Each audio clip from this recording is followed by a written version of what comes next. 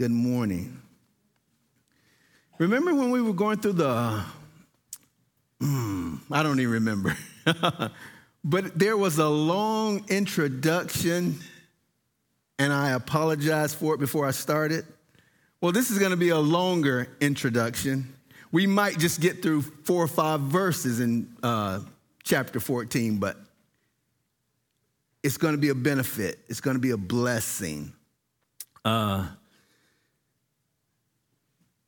Just walking, and I like to watch people. I get that from my mom and dad. As you get older, if you go to Six Flags, you don't even go for the rides anymore when you get a certain age. You just sit on the benches and just watch people. When I go to the mall, after I get what I go there for, I just sit there and I watch people. And that reminds me when we go to Sam's or Costco's, I want you to consider this the next time you go there. 1 out of 10 Americans claim to participate in what they believe to be the biblical gift of speaking in tongues. I didn't know 1 of 10 people in Costco's were believers, but that's what the Barna Group says when they gave the test. But that's apparently a fact, according to, like I said, the Barna report. I guess if you've been around the landscape long enough, it may not be a surprise that knowing the magnitude of the influence that so-called Pentecostals or charismatic churches have had on our country. There are over 30 million Americans now that attend Pentecostal or charismatic churches in the United States. It's been a growing phenomenon in our country in the last 100 years. And if you know anything about their theology, you might understand why. Because they put a heavy emphasis on this supposing gift of speaking in tongues. It is an emphasis that is necessary because it is hardwired in their theology. There's no way around understanding the gifts of tongues as they do, as it relates to their understanding of the Christian life and the path of sanctification that one must walk. They believe that you as a Christian, if you have been baptized in the Spirit, that means born again, that's the new birth, you still need to be baptized by the Spirit. And that makes a distinction. And if you're not baptized by the Spirit, which is supposedly a post-conversion event, some have gone so far as to say you cannot worship effectively, you cannot witness effectively, you can't even work for the Lord effectively. And so you need to be baptized by the Spirit, the uponness. And to be baptized by the Spirit, if you wonder if you have been, it's a pretty easy thing to figure out, really, because all you need to do is determine whether or not you've spoken in what they believe to be biblical gifts of tongues. I suppose all of us want to grow in the Lord. That's why we're here, and want to move forward in the Lord, in the Christian life. And if you want to move forward in it, you will reach a place where you are baptized by the Spirit, they say. And if you're baptized by the Spirit of God, then you'll evidence that by speaking in what they believe to call it as tongues found in the Bible. So that's what so many people, I suppose, at Sam's would claim that they speak in what they believe is a biblical gift of tongues. Stick with me. Now, in case you've never experienced that, if you've never heard of that before, you're saying, wow, what is that? Then congratulations. But most of us have been exposed to this teaching. You may have friends or family involved in this kind of thinking. And so this isn't new to you. As a matter of fact, to understand what so many people believe about speaking in tongues, we ought to know something of the history of it. So we need to go back to the 18th century, back to the teachings and the emphasis of John and Charles Wesley. You see, back in the 18th century, the Wesley brothers, who you're familiar with, I suppose, John and Charles, had a very dramatic impact on the church in the things they taught and the things they did. The groups they started grew into what we know as the Methodist Church, and nothing wrong with that. But they had an emphasis as it relates to sanctification or growth in the Christian life. They began to teach what came to be known as perfectionism or Christian holiness or the holiness movement. Now, of course, we should strive, no doubt, to be holy, to live holy lives. And no doubt we all agree on that. But what they began to teach and what they began to emphasize is that we should try to seek to be holy in our progressive sanctification, and that's true. Day-to-day walk, we should be growing and becoming more like Jesus Christ in his image. We will reach a place, though, they said, where God would endow us with a special measure of his grace and allow us to, it's like you kind of hit, and I'll use this, put it in this vernacular, you kind of hit the turbocharge of spiritual life, where things really start to peak, and God will meet us in our journey, and now we're saved way back there somewhere. But when you hit this stage where we're at now, we just really accelerate, and we start to cast aside many habitual sins, they say, or things that have beset us in the past, and we move forward in a new level of holiness. That's what they say. Although the Wesley brothers, now they wouldn't call it that, you had to be perfect. They would certainly say you reach a place where you start to move more righteously in a Christian life. That was their teaching. At least that's what people who sat under them learned and took it that way. And so it began to blossom in the 19th century in groups like the Methodist Church and the holiness movement and all of that. The connection with speaking in tongues, or should I say more accurately, in incoherent speech, began on New Year's Eve in the 1900s. So at the turn of the 20th century, we began to associate this, what they call the second blessing, which is another key phrase, that it began to be called, with speaking in, and I'll be saying incoherent speech, speaking in tongues. These were connected way back with the Bethel Bible College in Topeka, Kansas. There was a pastor teacher at that Bible college named Charles Parham. And Parham was gathering together a group of students and their friends for a New Year's Eve night watch service. Now, if you've ever been to one of those night watch services, they start early and they go late. I've been to a few. I don't know if you had those as a kid, but like I said, they start early and they go late. Well, they were watching for the year 1901, and they're excited about that. Well, this group of Bible students on their study break had just got finished reading the book of Acts, chapter 2, matter of fact. And as they studied, they read about the gifts of tongues that was endowed upon the apostles. As they spoke in other tongues, other languages, that's really what it means. As they spoke in other languages there in Acts 2.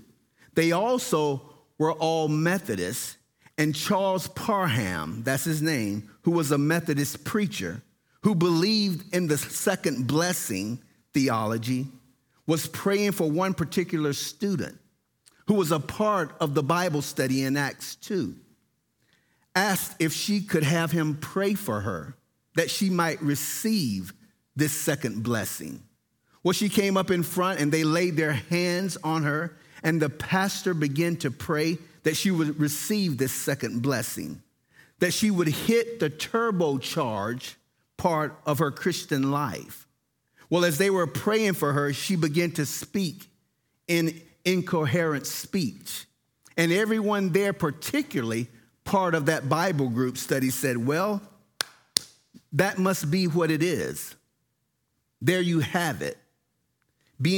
Remember, they were studying in Acts 2, chapter 2, and no one understood, hear me what I'm saying, no one understood what she was saying. But as she spoke these incoherent syllables, they began to associate that in their thinking with the second blessing, with the physical sign. Because you can understand, as a Methodist who believed in the second blessing theology, we need to know who the haves and the have-nots are.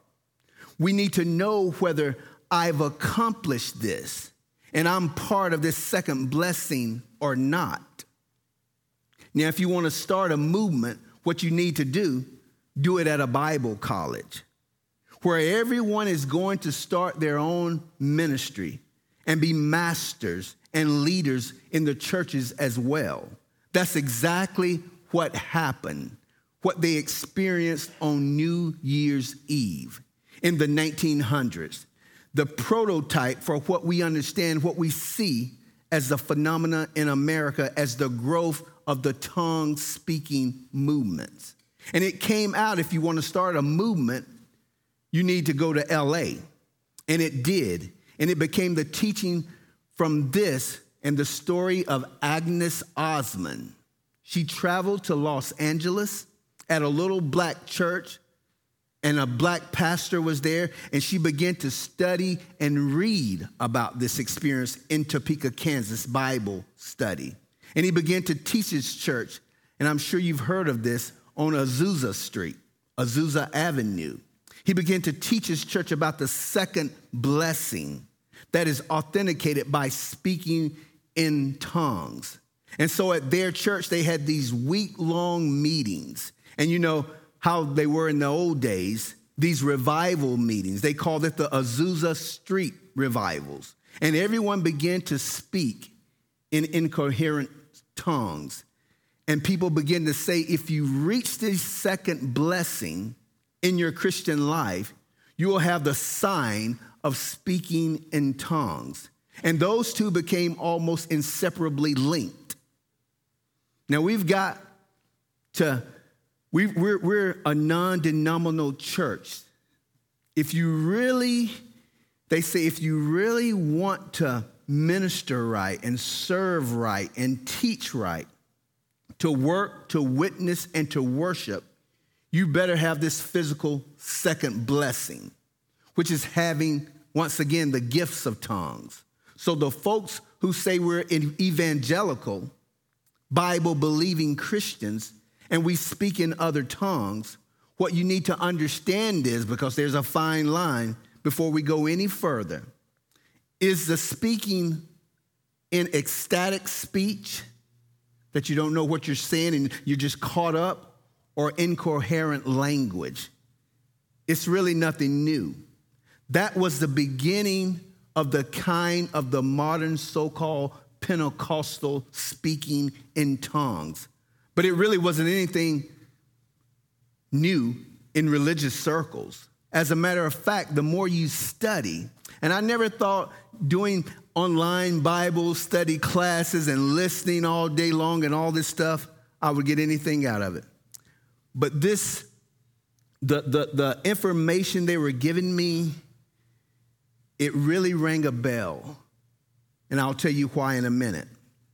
A matter of fact, the more you study the history of incoherent speech, you'll find that it was in pockets of areas all along, if you look for them just about everywhere in the world.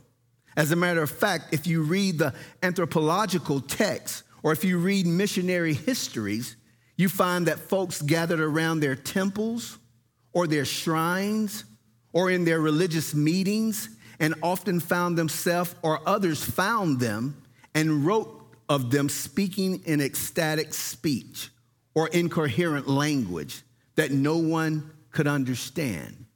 It was something that you found all over. In some Muslim sects, you had tribes in China, the outback of Australia. You had it even down to the more modern era. Joseph Smith, the founder of Mormonism, not Christian, often stood up and spoke before his crowds in coherent speech. I'll never forget when I worked for a uniform company. The guy was Muslim. No, he was a Mormon, and he was training me. And of course, I was trying to witness to him, believe it or not. He said, "Oh, you don't need to witness to me. I'm a Mormon." And so for some reason, we started talking about speaking in tongues. He had to bring it up. And he says, "Well, I'm a Mormon and I speak in tongues." So that baffled me right now because I was thinking only Christians spoke in tongues. That's why I'm bringing you the news here.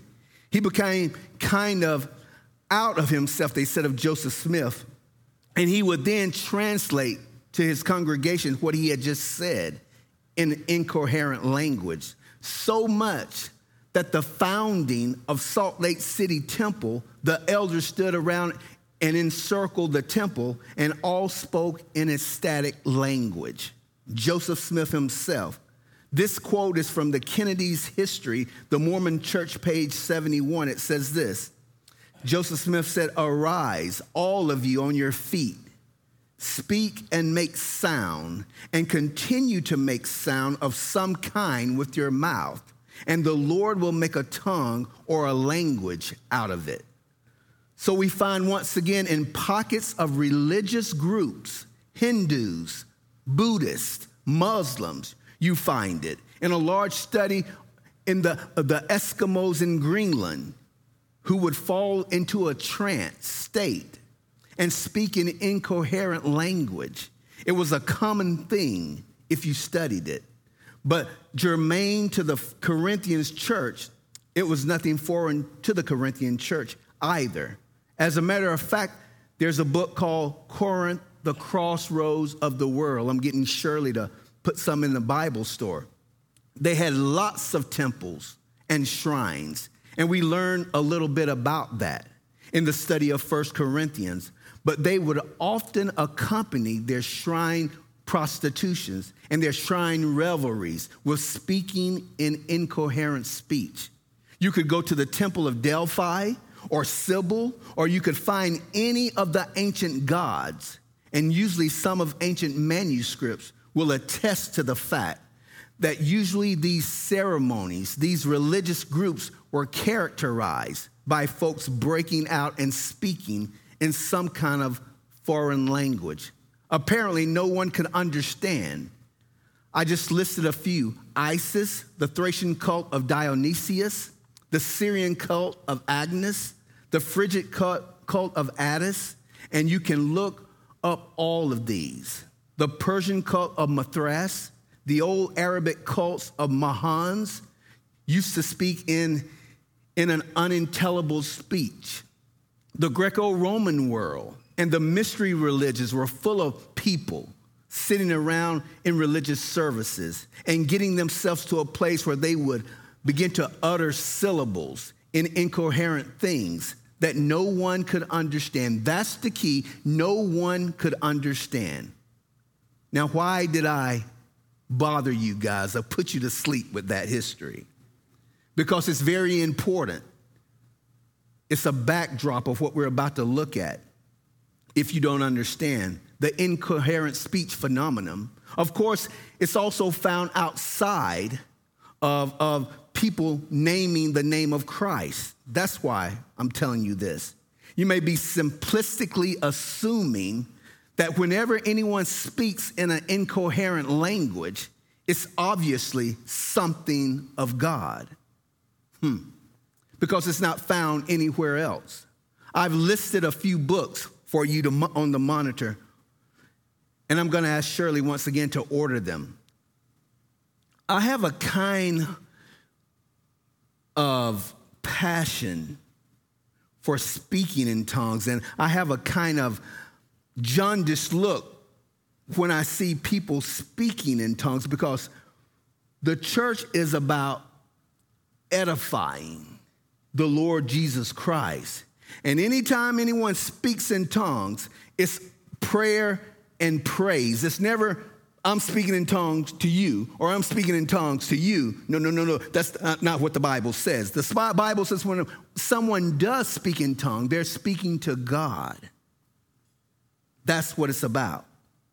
I certainly don't agree with all these books when we order them, because they have different meanings, but most of them, they're pretty good.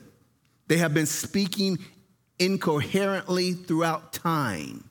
And you can go back as far as some studies. I read a few this week, 1500 BC, where they can authenticate on some ancient Mesopotamian tablets. But hear the facts, and that's what we want. We want to understand the facts. We want to know what the Bible says.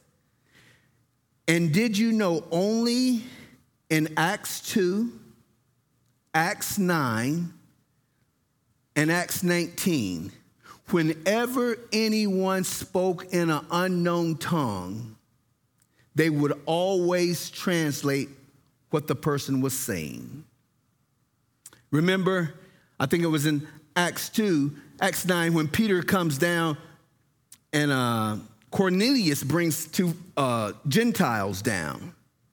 And Peter was on the housetop praying. He comes down and he says, "What are you doing bringing these Gentiles down?" Paraphrase. And he begins to share the gospel. And remember what they did?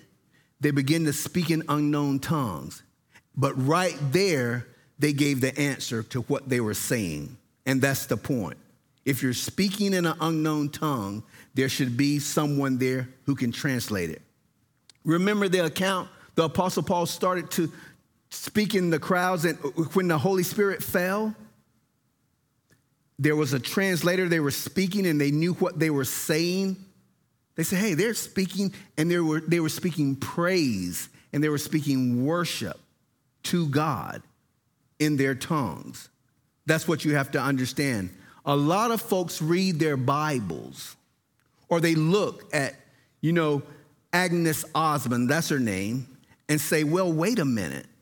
That was not objectively translatable. As a matter of fact, in the room at Topeka, Kansas Bible College, it was not initially understood by anyone. She just started speaking in tongues. No one knew it. No one in the room understood it, which is the kind of tongues that people start to say, well, I see a distinction here. I see the kind of tongues that people understand initially. At least some people do, who understand the receptor language, and others it can be translated to them. That's why it's very important to read and understand your Bible. Meditate on it, and don't go any further than the scripture allows. Everything that glitters isn't gold. Satan is not the creator. He's a copycat. So, that's why I think we need a little background into this incoherent language, because a lot of people are basing a lot of theology on the passages we're about to study. Like I said, I'm very passionate about this, because when I first got saved, I think I said this about 4 weeks ago. I told Lydia, I said, I'm going to see, I used to listen to Mark Rutland on the radio every day. And he had come somewhere in Decatur. And I said, I'm going to get off work. I'm going to go see Mark Rutland. And I couldn't wait. And I rushed down. And this has nothing to do with Mark Rutland, because Mark Rutland he had nothing to do with this. But I want you to understand, when I went, and of course, he was preaching on Acts. And then he said, if anybody wants to speak in tongues, and then he put, and of course, be saved, come up front. Now, I was saved already, but I wanted the gifts of tongues. And so I didn't get to Mark Rutland, but I got to one of his aides, and I got on my knees at the altar and began to pray. And he said, he came and put his hand on me. He said, just start talking. Just start gibberish, just talking and I said, what? And I thank God that I was in a Bible teaching church, because what he was telling me and what I had read, it wasn't matching up. I shouldn't have to start mumbling and making up sounds and noises to do that. I'm reminded, I wanted to speak in tongues so much because I said, that's the evidence not only of being saved, but it's the evidence, I thought, of being the Holy Spirit coming upon you. And guys, that's not true. I was going to work and I stopped at the QT on 20, I'll never forget. Past 316, right, that QT was there, 5:30 in the morning. And this guy, he said, are you a believer? I said, yeah. He said, do you speak in tongues? I said, no, I don't. I don't even know why he would ask me that, but a true story. He said, well, let me pray for you. And he began to pray for me 5 minutes, 10 minutes, not lying, 15 minutes. And finally I said, that's enough, man. That's enough. I got to get to work. You're going to make me late. And that's how much I wanted to speak in tongues, because I thought that was a badge or something, until I began to read what 1 Corinthians says and all that stuff. I thought I was less of a Christian because I couldn't speak in tongues and all these things. And I think that's why I have such a passion for it, and I'm explaining it to you guys. But finally, at the church, I just got up and went back to my seat, and I'll never forget, when I got home, I was kind of down, and I told Lydia what had happened. But I didn't know my Bible well, and as soon as I started reading the Bible in 1 Corinthians and all that, and just going back to Acts 2, Acts 9, Acts 11, so what?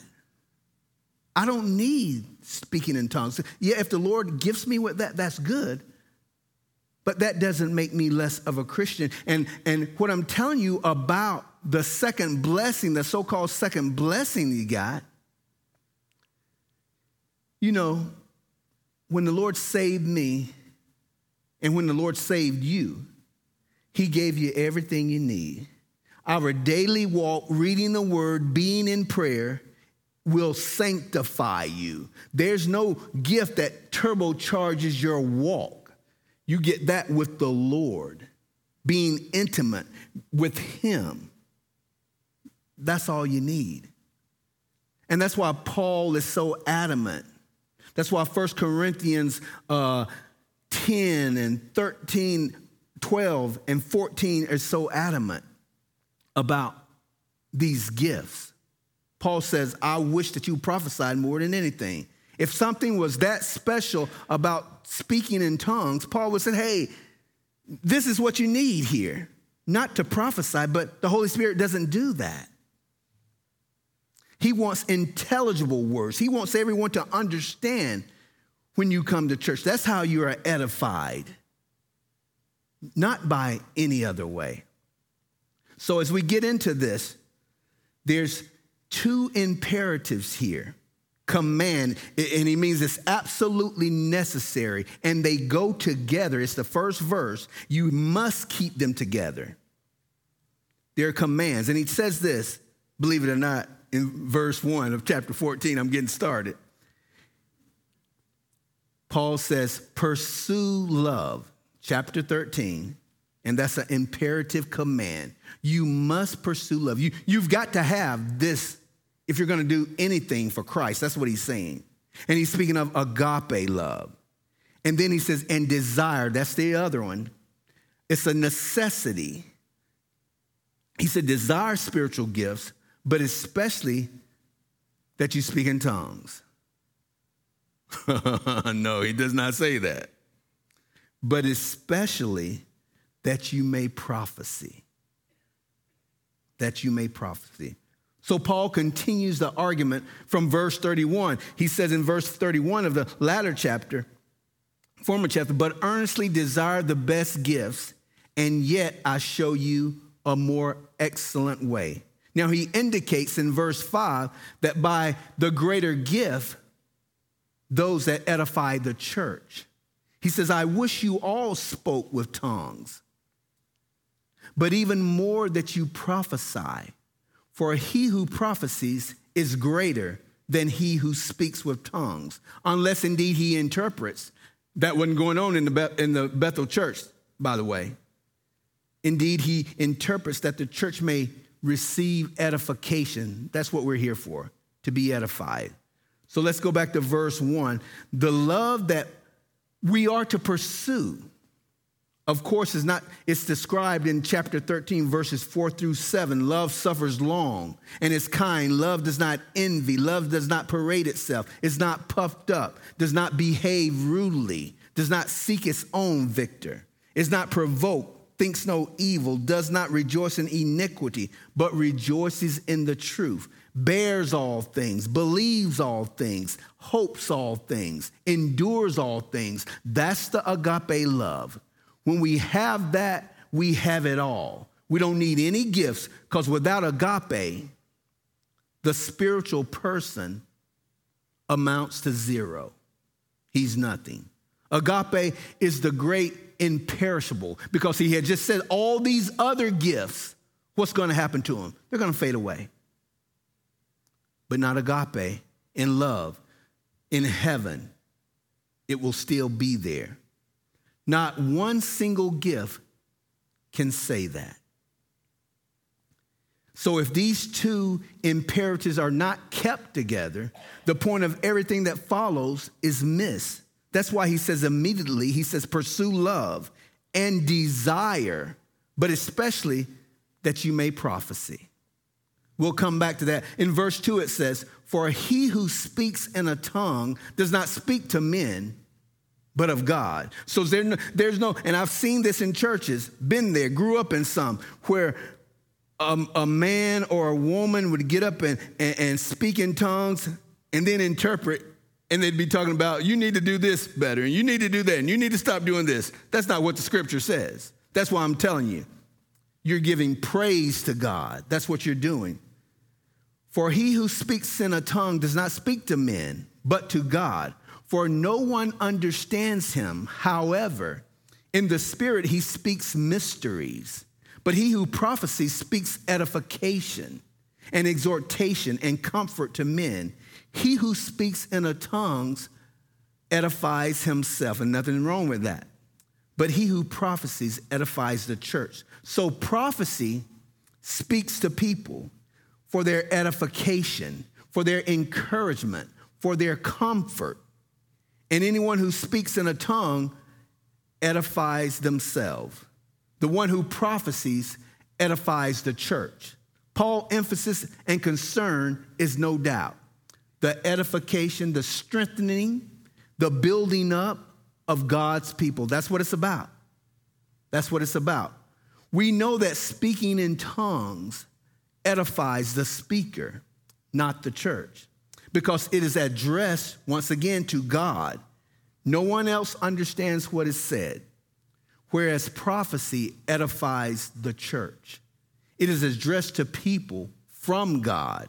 Now, Paul, he's not disparaging, once again, the gifts of tongue. He's just letting them know, use that at home, or if you're going to use your gifts of tongue, make sure there's someone that can interpret, because the church building is about edification, building one another up, comforting one another. That's what it's for. That's what Jesus is all about.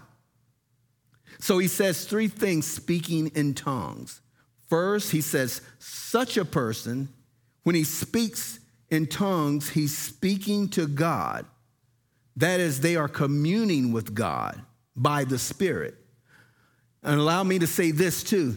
It is quite common in Pentecostal groups to refer to a message in tongues, but once again, they are saying, well, you need to do this better. You need to do that better. The Lord told me this about you. The scripture has none of that in there. You can't find it. If you find it, let me know. I'll look. So Paul, he understands the phenomenon basically to be prayer and praise when you're speaking in an unknown tongue. Number two, when Paul says at the latter part of verse 2, the content of such utterances is mysteries spoken by the Spirit. It's probable that mysteries means something similar to his earlier usage when he says in 1 Corinthians 13:2, He says, and though I have the gift of prophecy and understand all mysteries, so it lies outside our understanding, both for the speaker and the hearer. Verse 5, we'll go down to that. It says, Paul says, I wish you all spoke with tongues, but even more that you prophesy. For he who prophesies is greater than he who speaks with tongues. The Holy Spirit doesn't have one gift better than the other, but what Paul is saying, prophecy is greater because we understand what's being said. That's the only reason that it's greater. No gift is better than the other. The Holy Spirit doesn't work like that. But it's greater when a guy or a woman prophesies because it's intelligible speech and he's speaking to everyone and everyone can understand it. That's what he means by that. He says, unless indeed he interprets that the church may receive edification. So the problem is not speaking in tongues, I want you to know, but speaking in tongues without an interpreter. That's the no-no. Which from the context, it seems very likely that's what the Corinthian church was doing. Remember, they're supposed to be, we said this in chapter 1, long time ago. They're supposed to be pneumaticos. They're puffed up because they're supposed to be people of the Spirit. That's why they were saying, they would say they were living in the end times. Everybody else had missed the resurrection. They thought they were so spiritual so they could do, remember we talked about this? So they could do anything they wanted to because they were spiritual and they had passed the test. That's what Paul is saying. No. It doesn't work like that. So verse 6, Paul tells them, but now, brethren, and he turns the argument around. He says, if I come, just use your common sense here, Corinthians. If I come to you speaking with tongues, what shall I profit you? Unless I speak to you either by revelation, by knowledge, by prophesying, or by teaching. Some say his sentence is intended to be hypothetical, but I guarantee you this is what the Corinthians were doing, and Paul is after them about it. And he's saying they wanted Paul to come and speak in tongues for them. But Paul is telling them, I'm not going to do it. I'm not going to do it. You're already puffed up. It's already too many of you guys speaking in tongues. You're not doing it the right way. And all you want me to do is come here and speak in tongues. And Paul says, I'm not going to do it. Paul, in effect, refuses to come to them and speak in tongues because he would not benefit or profit them. That's what it's about. Anytime we step through these doors, our mindset should be, am I going to be a blessing to someone? Can I benefit you in some way? That's what the Holy Spirit does because that's what Jesus does. And that's what the Father does. It's not about them. It's about others. How can I benefit you? How can I pray for you? That's how we should walk. So verse 6, he says, but now, brethren, Paul says, if I come to you speaking with tongues, what shall I profit you? So the alternative is for him to come speaking some form of intelligible utterances. He says, even things without life. Paul says, let me give you an example. Even things without life, whether flute or harp, when they make a sound, unless they make a distinction in the sounds, how will it be known what is piped or played? For if the trumpet makes an uncertain sound, who will prepare for battle? Remember way back in the book of Numbers, we got a great example of that. Numbers chapter 10, 2-9 says this, make 2 silver trumpets, Moses tells them, for yourselves. You shall make them of hammered work. You shall use them for calling the congregation, for directing the movement of the camps. When they blow both of them, all the congregation shall gather before you at the door of the tabernacle of meeting.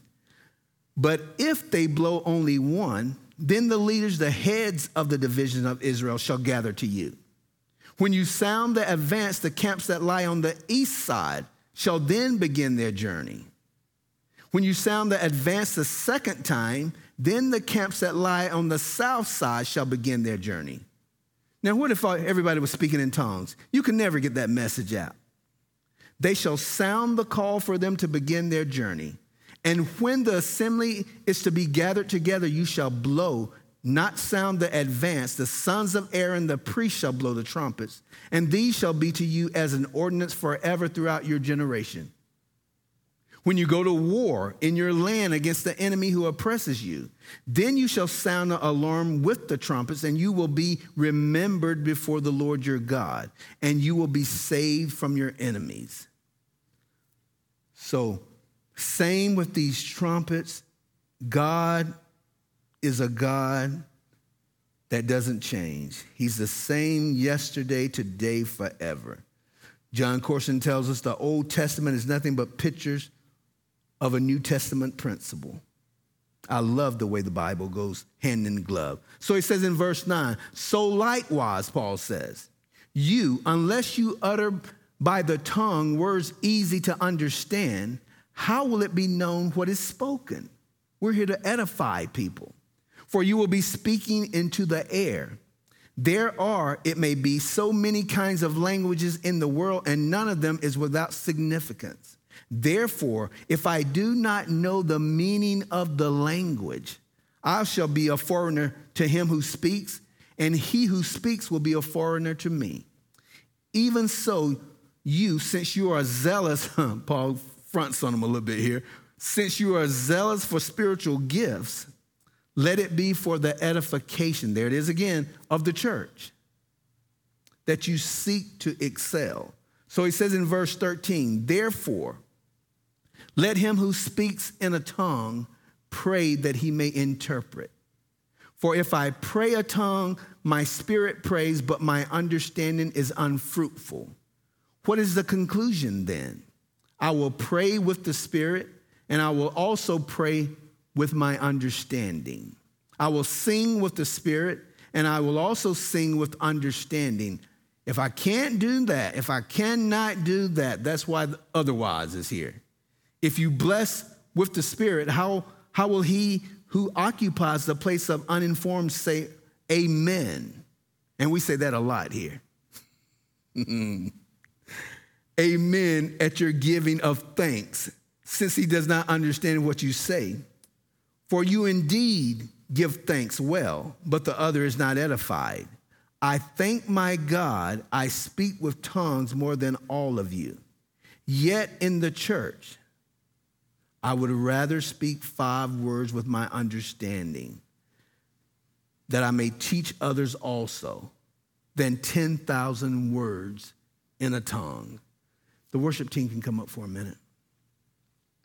That's all we're going to do here. I want you to simmer on everything I said, because it's true. 1 Corinthians, I've been telling you guys, I've been telling the leadership team, is a book that's really touched me. Because in a nutshell, all it's about is others. Really, that's what Jesus was about, others. If I'm not building others up, I'm really not doing anything. If I don't walk in agape love, I don't look like Jesus. No matter how much, if I could speak in tongues, or if I prophesy, or if I could do any other gifts, those are, as we just read, they're going to dissipate. The only one that's going to go in eternity with us is agape love. I believe, matter of fact, I'll change that. I know that's what puts a smile on the Godhead's face. Not how much, even prophesying or any other gift.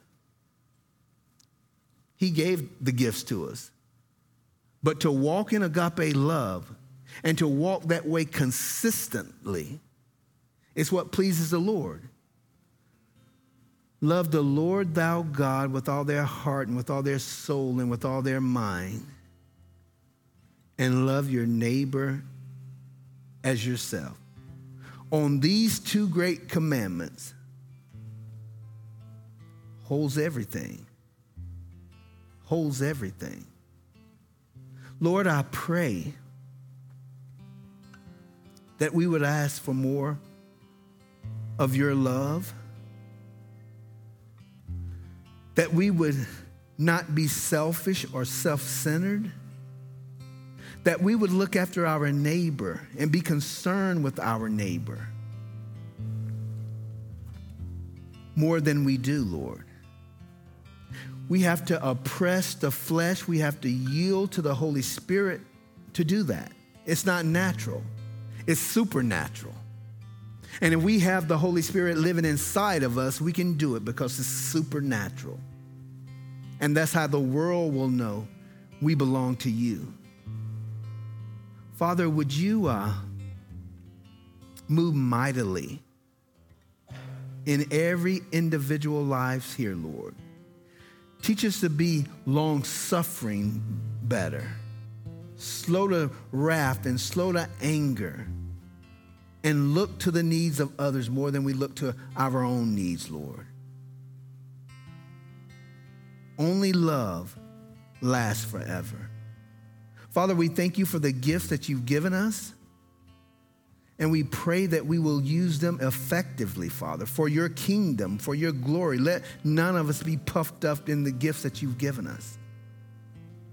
If we want to be puffed up, well, we're not walking in love. So, Lord, I pray for a restore. I pray for those that are hurting. I pray for those that are sick.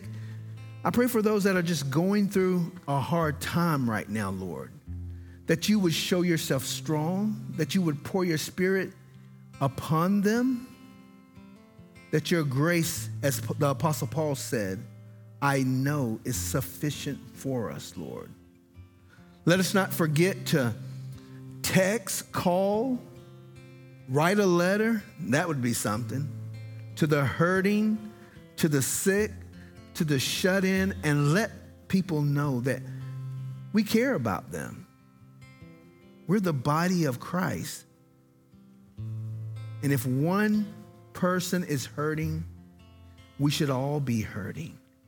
We should all care. That's what agape love does.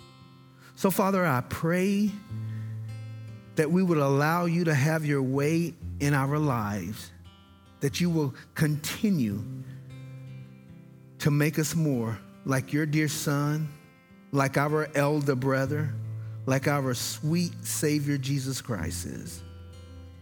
Amen.